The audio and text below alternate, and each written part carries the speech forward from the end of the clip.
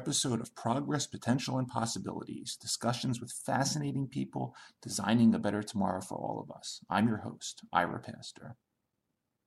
Welcome, everybody, again to another episode of our show with another really fascinating guest today with some really fascinating topics that we have not yet gotten into on this show. Involved in creating a better tomorrow for all of us. Today we have the honor of being joined by Dr. Sakhrat Khizroev, professor of electrical and computer engineering at the College of Engineering, University of Miami. He has a secondary appointment in the Department of Biochemistry and Molecular Biology at the Miller School of Medicine there. And his laboratory conducts research on nanomagnetics and spintronic applications, ranging everything from energy-efficient information processing to precision medicine. From 2011 to 2018, he was a tenured professor of electrical and computer engineering at Florida International University, joint appointment at the College of Medicine, where he co-founded and spearheaded the university-wide initiative in personalized medicine. And prior to that, from 2006 to 2011, he was tenured professor of electrical engineering at University of California, Riverside. Prior to joining academia, he spent 4 years as a research staff member at Seagate Research and a year as a doctoral intern with IBM Almaden Research Center. His team, in collaboration with Professor Ping Liang at UC Riverside, for the first time proposed and developed magnetoelectric nanoparticles for medical applications, including targeted drug delivery across the blood-brain barrier, cancer treatments, HIV, neuroimaging, and even wireless neural network stimulation, among other applications. They also proposed and developed a multi-level 3D magnetic memory device and nano lasers for future information processing, which is extremely well known for, which has resulted in the multi-billion-dollar data storage industry's shift towards perpendicular magnetic recording. In 2012, he was elected a fellow of the National Academy of Inventors, the inaugural year of the Academy. He's graduated over 22 PhD students, holds dozens of U.S. patents, and has authored over 150 refereed papers, book and book chapters, presented over 100 talks at many high-profile seminars and colloquia internationally. Dr. Khizroev received his PhD in electrical and computer engineering from Carnegie Mellon University, his master's in physics from University of Miami, and his bachelor's and master's degree in physics from Moscow Institute of Physics and Technology.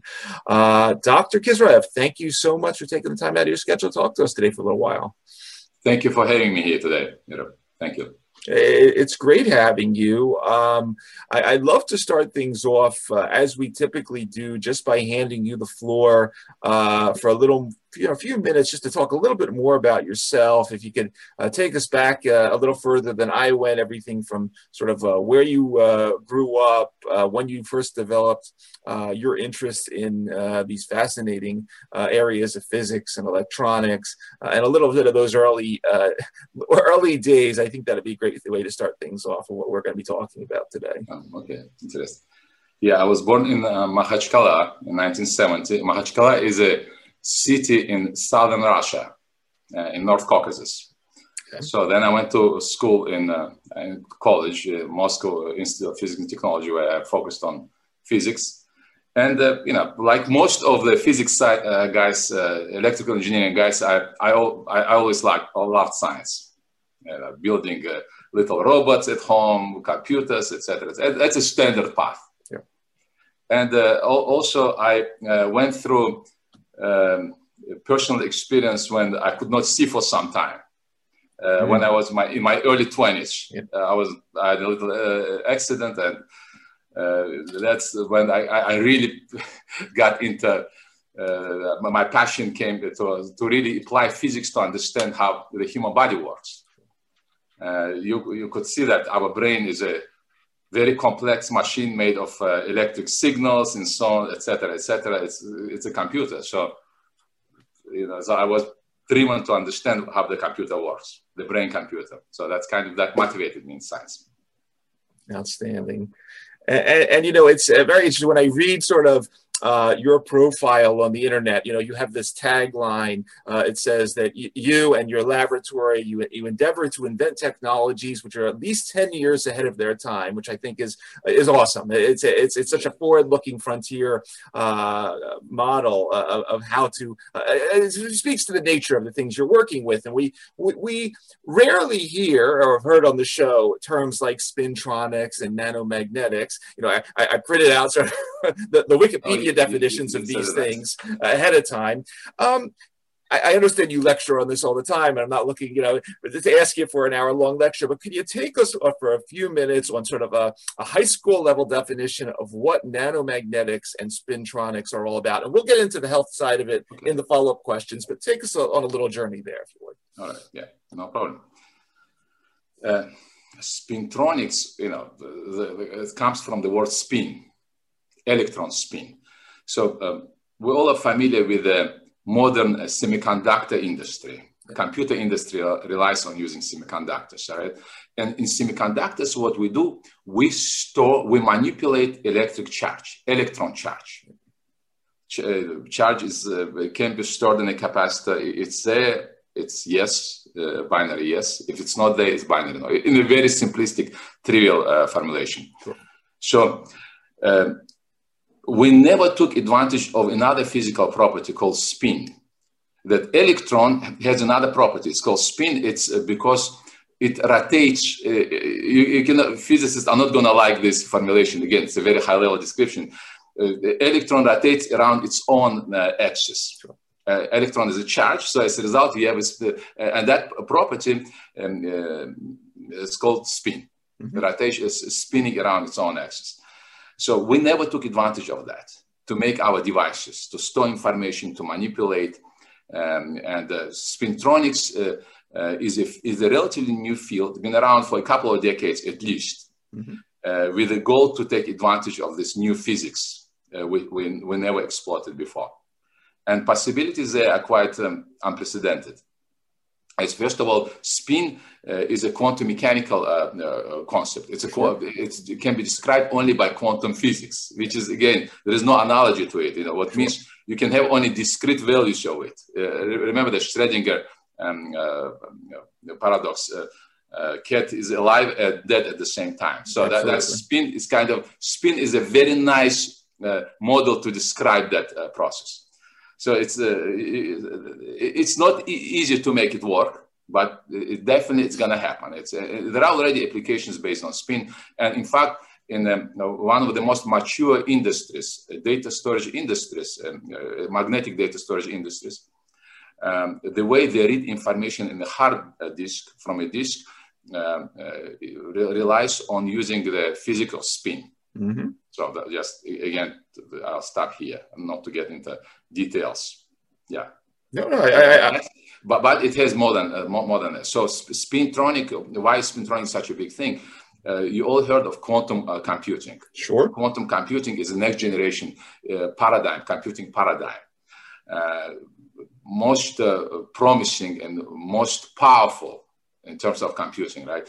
And spintronics is probably one of the most reliable ways to make it happen. By taking advantage of the quantum physics of the spin, of the electron spin. That's why it's such an important field. Excellent.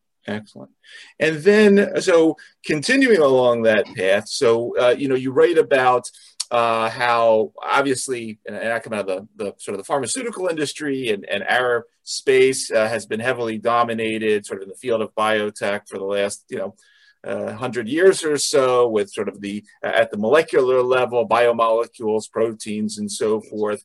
The physics component of that, a lot less so, but as you're pointing out, inside here, and obviously membrane potentials across the body, we are an electrical being, we are a magnetic being, and obviously people watching the show, listening, know about sort of CAT scans and NMR and things of this nature. Talk a little bit, if you would, because you write about obviously the benefits. There's benefits to biomolecular stuff, but a lot of downside. When it comes to looking at the smaller, going deeper now to electrons and magnetic spins and so forth in the human body, what are some of the advantages? Talk a little bit about that physics and that physiological microenvironment that you talk about, which is smaller, less explored, but has a lot of potential that sort of the larger biomolecule space does not. Take us a little bit on that, if you would. Yes, yeah, that's definitely a very important question. Biology has been the driving force in medicine until today. It's obvious, right? Biology at the same time describes all the phenomena, physiological mechanisms at a relatively high level. Even when we say molecular level, it's still a relatively high level. There is level under it. Definitely we want the more fundamental knowledge we have, the better control of treatments, diseases we can get, right? That's obvious. So the physics provides you that control. And the physics can go beyond, can look under. So by doing this, by achieving a more fundamental control of biological mechanisms, we can treat diseases much better and with much less and maybe no side effects, ideally. That's our dream. And it's going to happen sooner or later. Obviously, we're progressing, advancing. That's where we want to be. And I think it's important to mention here, interesting historically, how academia has been. Obviously, we know that most discoveries have come from academia, from basic research, from researchers who think that I want to do something which will happen, like you said, at least 10 years from now. Mm-hmm. So I want to be at least 10 years ahead of time. From dreamers, right? We have to dream to come up with something. It doesn't mean everything we dream of will happen, but at least even a small fraction of it happens, we'll win. But the reality is academia has been like this. Probably one of the main things in academia, the saying that jack of all trades, a master of none, been quite important in academia. Academicians, we're proud of knowing one field very well, being expert in it. And usually that's exactly what it was. Biologists, in certain mechanisms, they're focused on that. Physicists studying certain solid state phenomena, focused on that particular solid state phenomena, focusing on little micro defects in one particular material. Today it's becoming clear, and the human body is a perfect example of it. That's not enough. We definitely have to go interdisciplinary. Mm-hmm. Yeah, so that master of none thing is not going to be valid anymore. I mean, it's not going to help us in the future. And of course, scientists are realizing this. And so I want to say that I'm at the University of Miami right now. We have a good, strong team at the University of Miami, and our focus is advanced materials. Mm-hmm. Advanced materials is probably the field, is a true interdisciplinary field, which actually at the front line of this change of the development in academia. So making everything interdisciplinary. So, there are quite a few very strong interdisciplinary programs in the nation. And of course, examples are UC Santa Barbara, University of Chicago Molecular Engineering Institute, University of Florida, quite a few.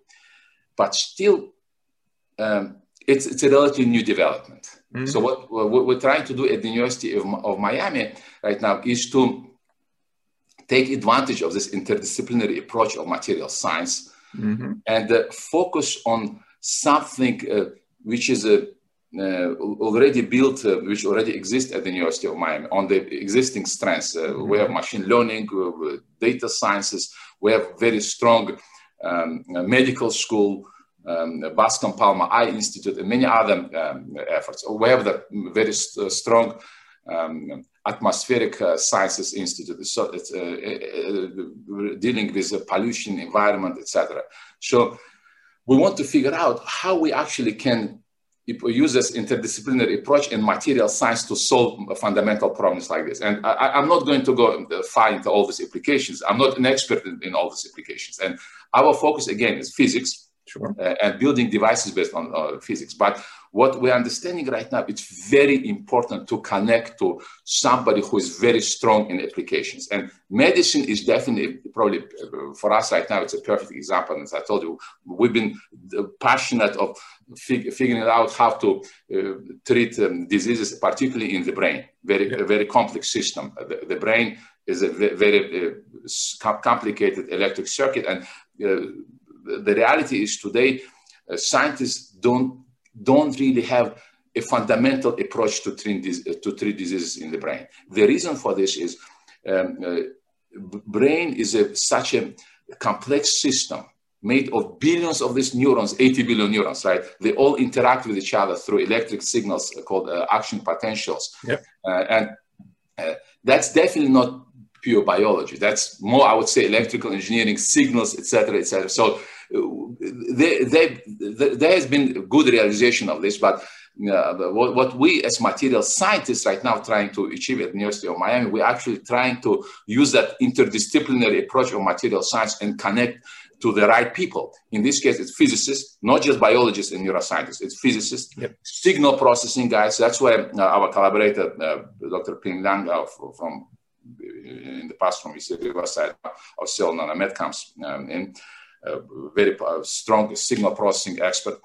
And we're looking at the brain as that circuit, as I told, this electrical engineering circuit, and trying to understand how we can write and read information from individual neurons in the brain without damaging the brain. What it gives you, it gives you the ability to look, to identify, to diagnose a disease in the brain and treat it on the fly. So to do this, it's what I just said is pretty simple. But to do this, you need that, what you said, the ability to understand biology at the very submolecular level. To control neural firing, to record neural firing, and nanotechnology and advanced materials is definitely the way to go. So this is the focus of our research. I don't want to get into detail unless you ask me questions. It's completely fascinating, and I was trying to immerse myself, obviously, in some of your papers beforehand, and I sort of, and if this is not right, then we can do it any way you want. I have divided things up to sort of therapeutic type stuff over here, and then although it's therapeutic, I wanted to talk about brain-computer interfacing separately. But if you could continue about where we just were, because it's completely fascinated. So we have now, you sort of described this electric field-driven nanoscale approaches. A core component of that, what you're developing these magnetoelectric nanoparticles.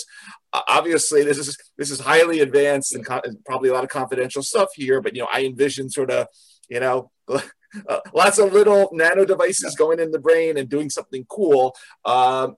Take us into neurodegenerative diseases. Obviously, you can go anywhere, whether it's Alzheimer's, whether it's Parkinson's. But if you want to take us on a little example that doesn't violate any confidentiality, but what you're thinking about, obviously, whether it's today or 10 years from now, I think you could tell a really cool story there. Yeah, of course, absolutely. Yeah. So you're correct. Yeah, exactly. There are many possibilities there. So I'll give one example. Please. One simple example. So brain is the brain is CPU, right? Of the human body. We know that very well. The way brain works is very impressive. The brain in idle mode consumes about less than 20 watt of power. To compare, to do the same type of calculations for a regular binary computer we use today, it will take about 7 megawatts. Mega means million watt, right? Almost 6 orders of magnitude more power. So imagine if we could build a machine which works like a brain, a computer which can work like a brain. I'm not even going to start where it will bring us. The computing power of the computation based on the computing architecture of the brain. Yeah. We have no idea how the brain works. Right. That's the reality. And one of the reasons we don't know how the brain works is it's very difficult. Today we don't know how to do it. We cannot look at the signal propagation pathways in the brain. So imagine there are 80 billion neurons in the brain, and they communicate with each other. Everything they do is quite complex. It's very collective. There are many hypotheses what is the brain-computer architecture. Again, we have no clue, and it's mostly mathematical theories. One of them claims that the brain most likely is not even working in three-dimensional space. It's some 10 or 12-dimensional space, and then our brain has the ability to reflect that information in multidimensional space, in our dimensional space, and et cetera, et cetera. That's why it's so fast and so powerful. And so we definitely will not imagine the brain is a result of billions of years of evolution. That's how we look at it. Sure. Yeah, of course, we're not going to compete with nature. No, there is no chance in our lifetime we'll be able to understand, to figure out on our own how the brain works. So the only way for us, one approach for us, is to actually try to get inside the brain and see what actually happens there, how the neurons communicate. That's also not easy to say, extremely difficult to do because the signals are electric field driven. It's little electric currents, like in electric circuit, like in the computer, like in the CPU. And so it means we have to deal with electric field sources and detectors. So we have to be able to attach wires to all the neurons to be able to actually look at the signal, to pick up the electric voltages coming from individual neurons, or drive currents and monitor what actually happens to neurons when we do that. Imagine 80 billion neurons. You're not going to have 80 billion wires protruding from your brain. That's not going to happen. Definitely, the only way realistically to do it is wirelessly. But that's a major fundamental physics challenge. Okay. The reason is brain being so electric field driven. Imagine the complexity of the whole thing. 80 billion, again, I keep repeating that. So now, if you want to tap into signals coming from each neuron, you have to, from specific neurons, some neuron number 2 billion something, right. You have to address this neuron without experiencing interference from all the other neurons.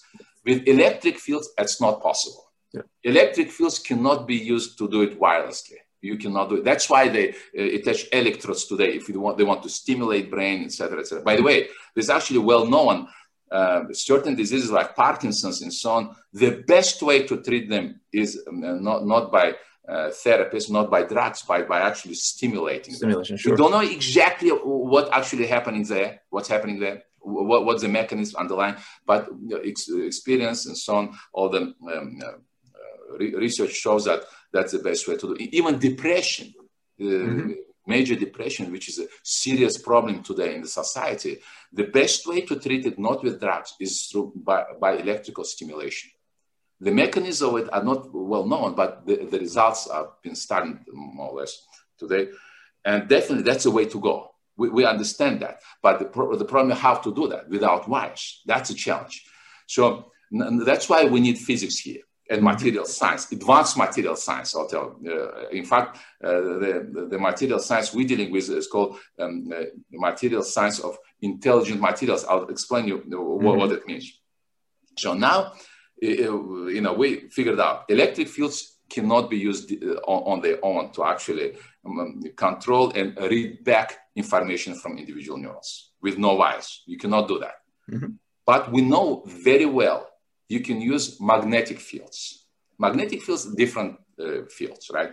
Magnetic fields, they can be used. That's the reason today we have diagnostic techniques based on magnetic resonance imaging and others, magnetic particle imaging, et cetera, et cetera. So in MRI machines, they apply very relatively large fields on the order of a few Tesla. These are units of Teslas are units of magnetic fields, and several Teslas are huge magnetic fields. Relatively, it's all relative, right? It's huge compared to what? Relatively large fields. So Food and Drug Administration, FDA, approves application of fields like this. So it's not going to damage the brain. It's not going to do anything bad to us. And the magnetic field easily goes through the brain without affecting the electric circuitry of the brain. Mm-hmm. So now that's the physics problem we have to solve. How we can connect magnetic fields, which can easily go through the brain wirelessly, we control them wirelessly, with electric fields, which ensure very intrinsic control of neurons at the single neuron or even sub-neuron level. That's the physics problem we have to solve. And the solution is that what I just told you, advanced materials, intelligent nanostructures, intelligent nanoparticles. Why they're called intelligent? They're intelligent. Advanced materials are materials which are sensitive to relatively minute changes of the microenvironment. In this case, that minute change is the electric field because of a neural activity of one neuron, or in actually of a subneuronal region. And if you have materials which can pick up that electric field and convert the energy carried by this electric field into magnetic fields, then you can use existing tools, magnetic field sources, which are already available today, to record information from the brain wirelessly at the single neuron level. And vice versa, you can, if you see something is not working properly, you can fix it. Fix it, that means fix the three diseases: Parkinson's, depression, and many others, Alzheimer's, and quite a few others. Autism, it's definitely, we all know that diseases, but that's the fundamental approach. And so that's how we came up with the concept of magnetoelectric nanoparticles. The idea of magnetoelectric nanoparticles was to reverse engineer the brain first. That's how we started. Dr. Lang, Ping Lang, Tsiri Vasadi and I were talking about this, and he's a signal processing guy. He identified the problem, and we offered the solution at that time. So this is actually a perfect example of how material science works. It's a true interdisciplinary field, extremely successful today, as the time shows.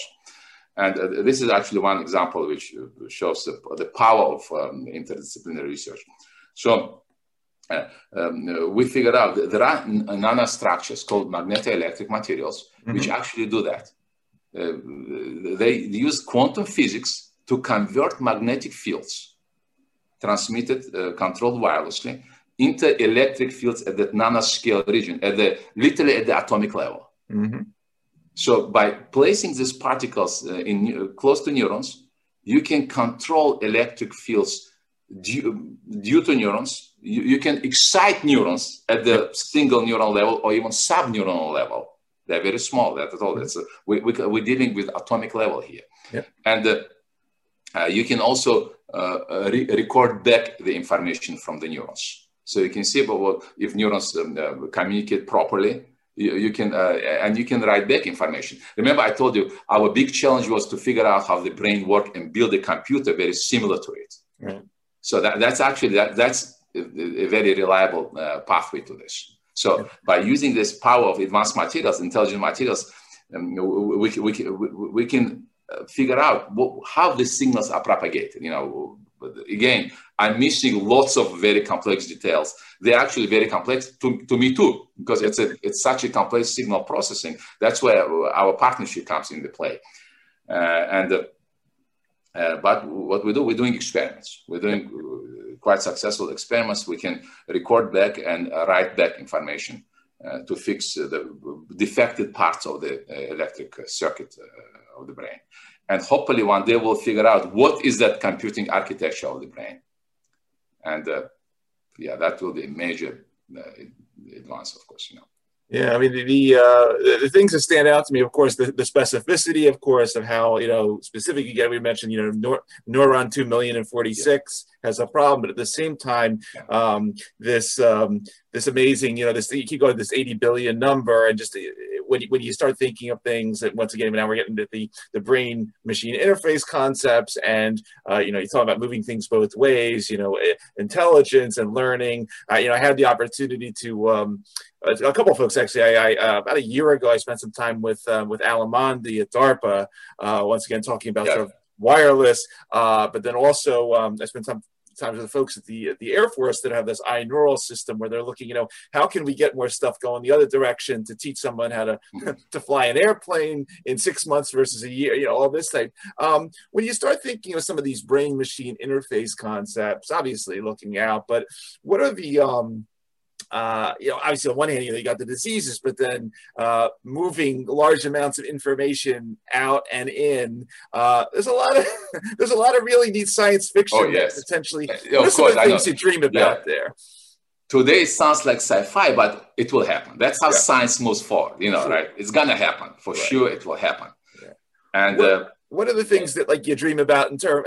But things like maybe not 10 years, but 15. Can I read this book in 1 minute and get it all in there? Can I learn a language in less than a minute? Exactly. That's gonna happen. That's definitely will happen. But it's difficult to imagine about all the possibilities. Yeah. But it's definitely gonna happen. Whether we want it or we don't want it, it's beyond us, of course. Yeah. It's definitely science is moving in that direction. And we hope that it all will come to good. Yeah, exactly. That's why we're very careful, by the way. When we do the science, we always make sure that it's all ethical and it's all correct. And so Sure, no, completely.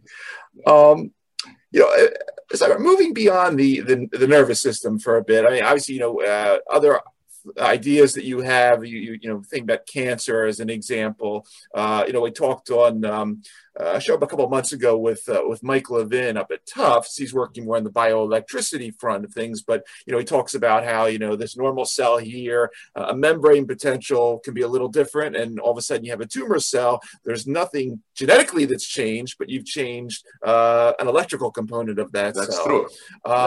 Talk a little bit about some of these non-neural tissues and maybe some of the vision you have for nanomagnetism there. Yeah.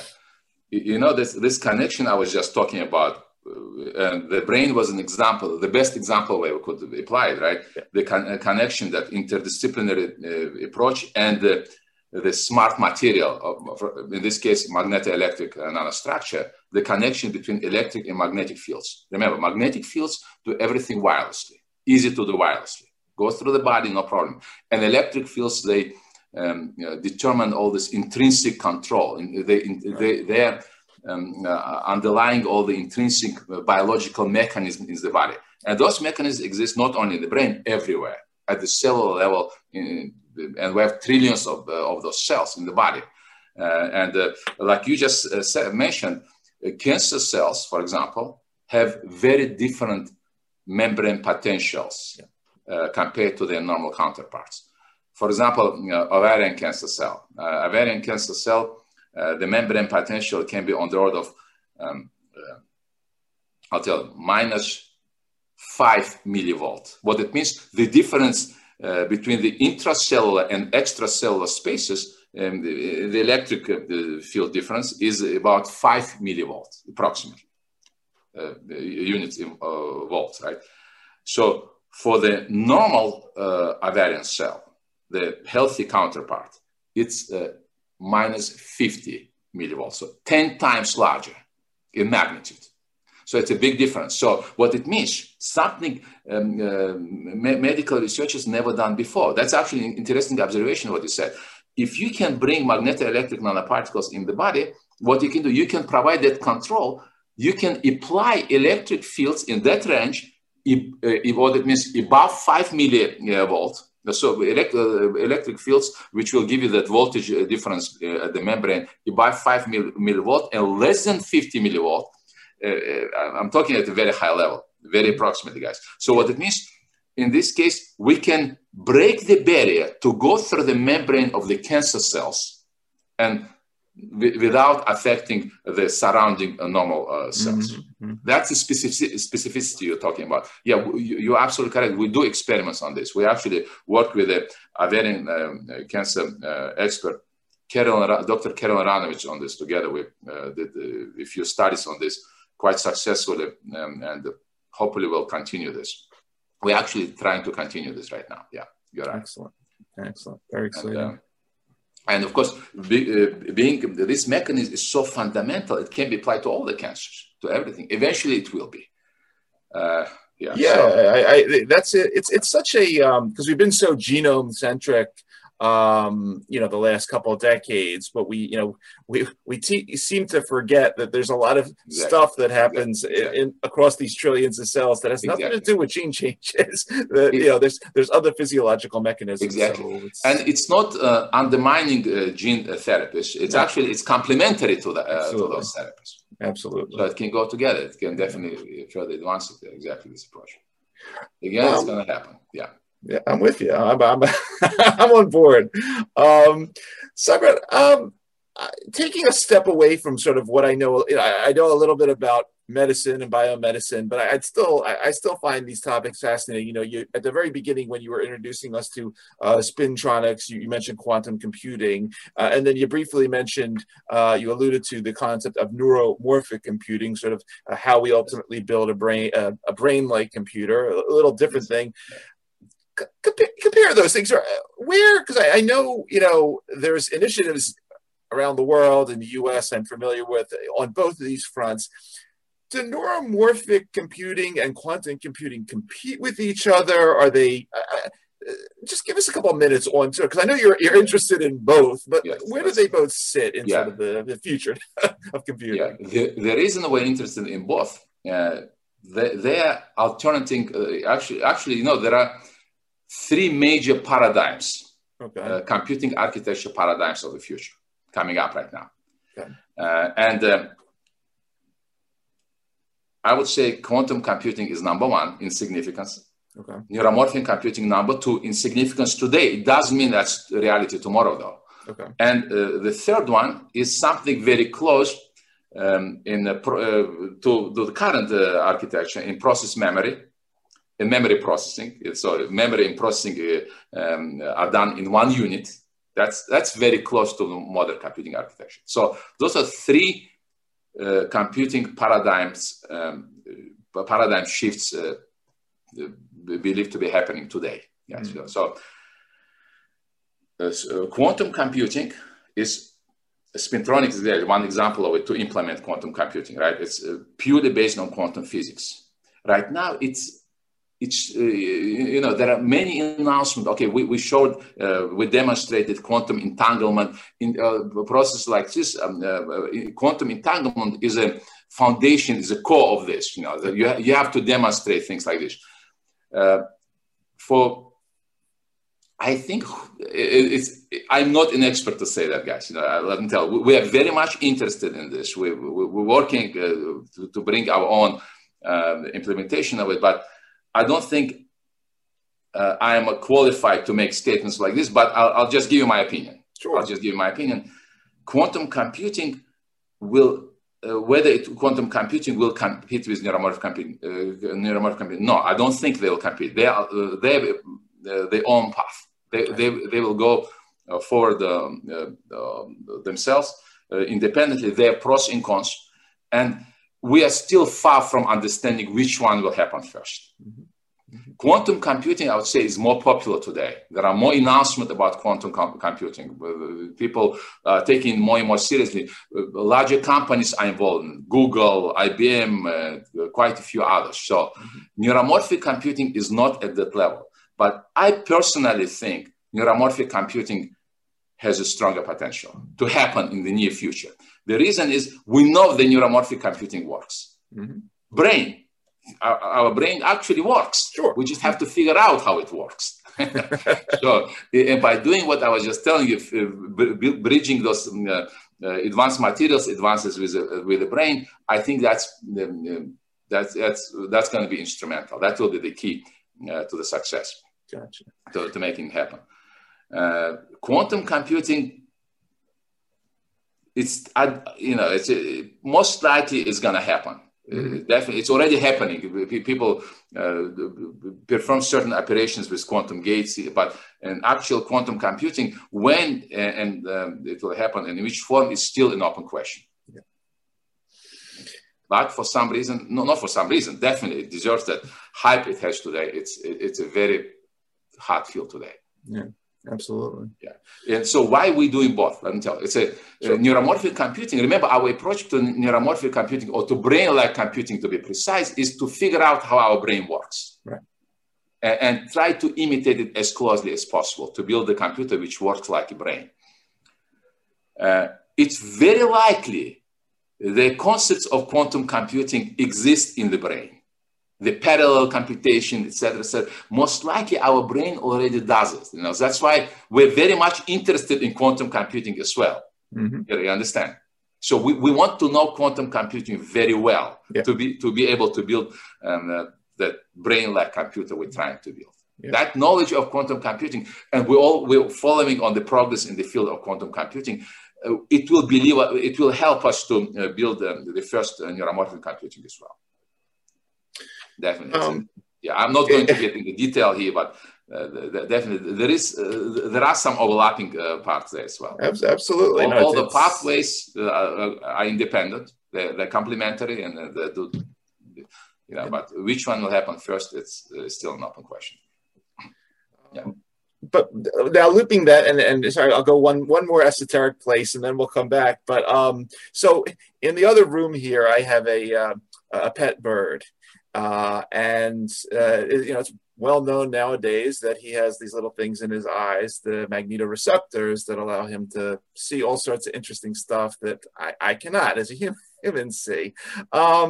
And this is one of the themes that gets spoken a lot about as an example of so-called quantum biology, and understanding sort of the quantum nature of whether it's magnetoreception or olfaction or all these other things that happen really fast and precisely.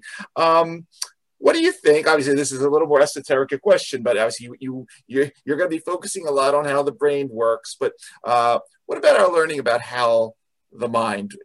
I don't maybe go to say it. How the mind works, where it is it in here? Is it out there somewhere?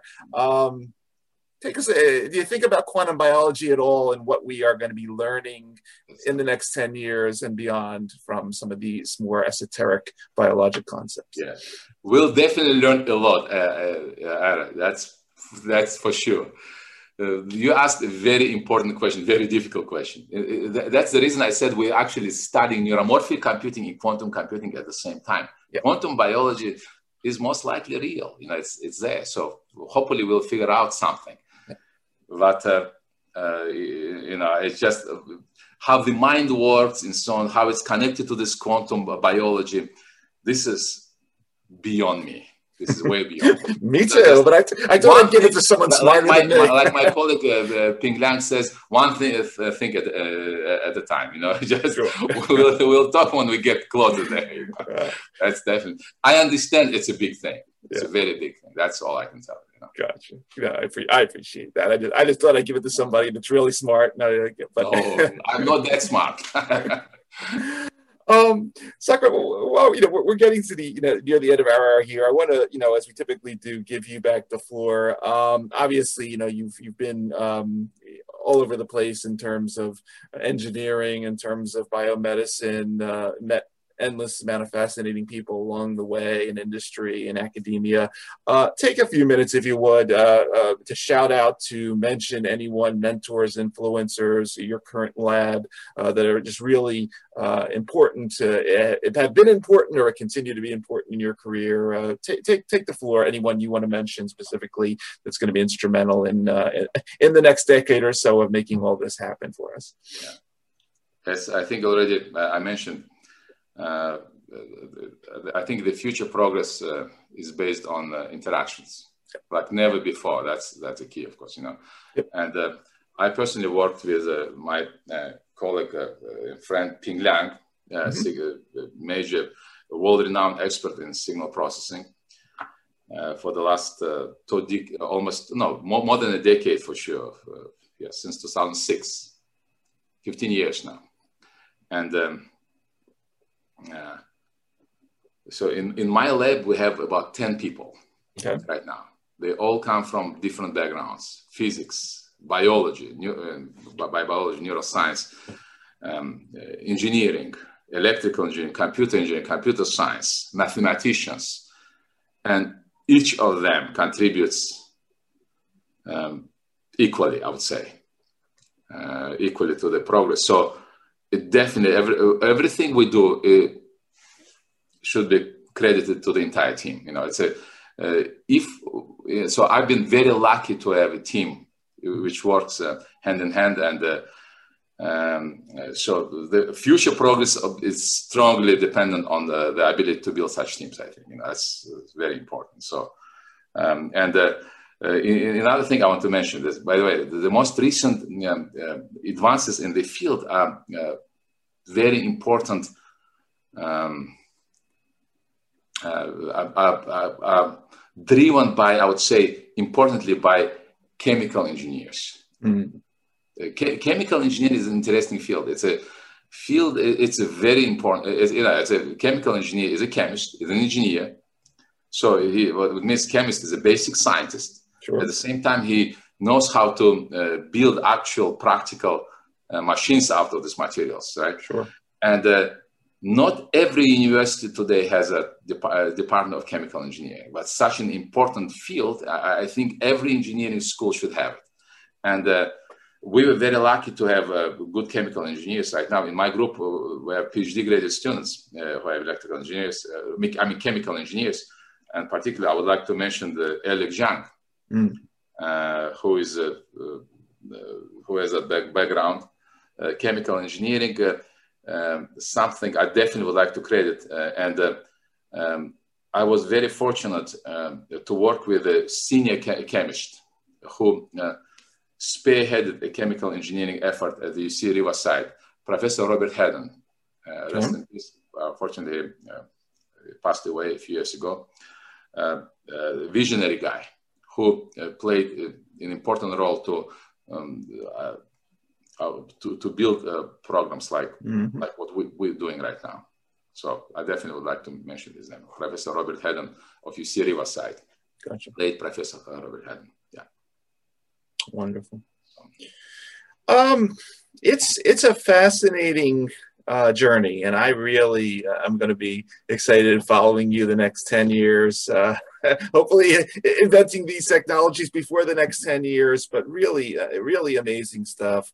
For everybody that's going to be watching this particular episode on the YouTube channel or listening across the podcast, you've been listening to Dr. Sakhrat Khizroev, Professor, Electrical and Computer Engineering, College of Engineering at the University of Miami. He is that secondary appointment in the Department of Biochemistry and Molecular Biology over at their Miller School of Medicine.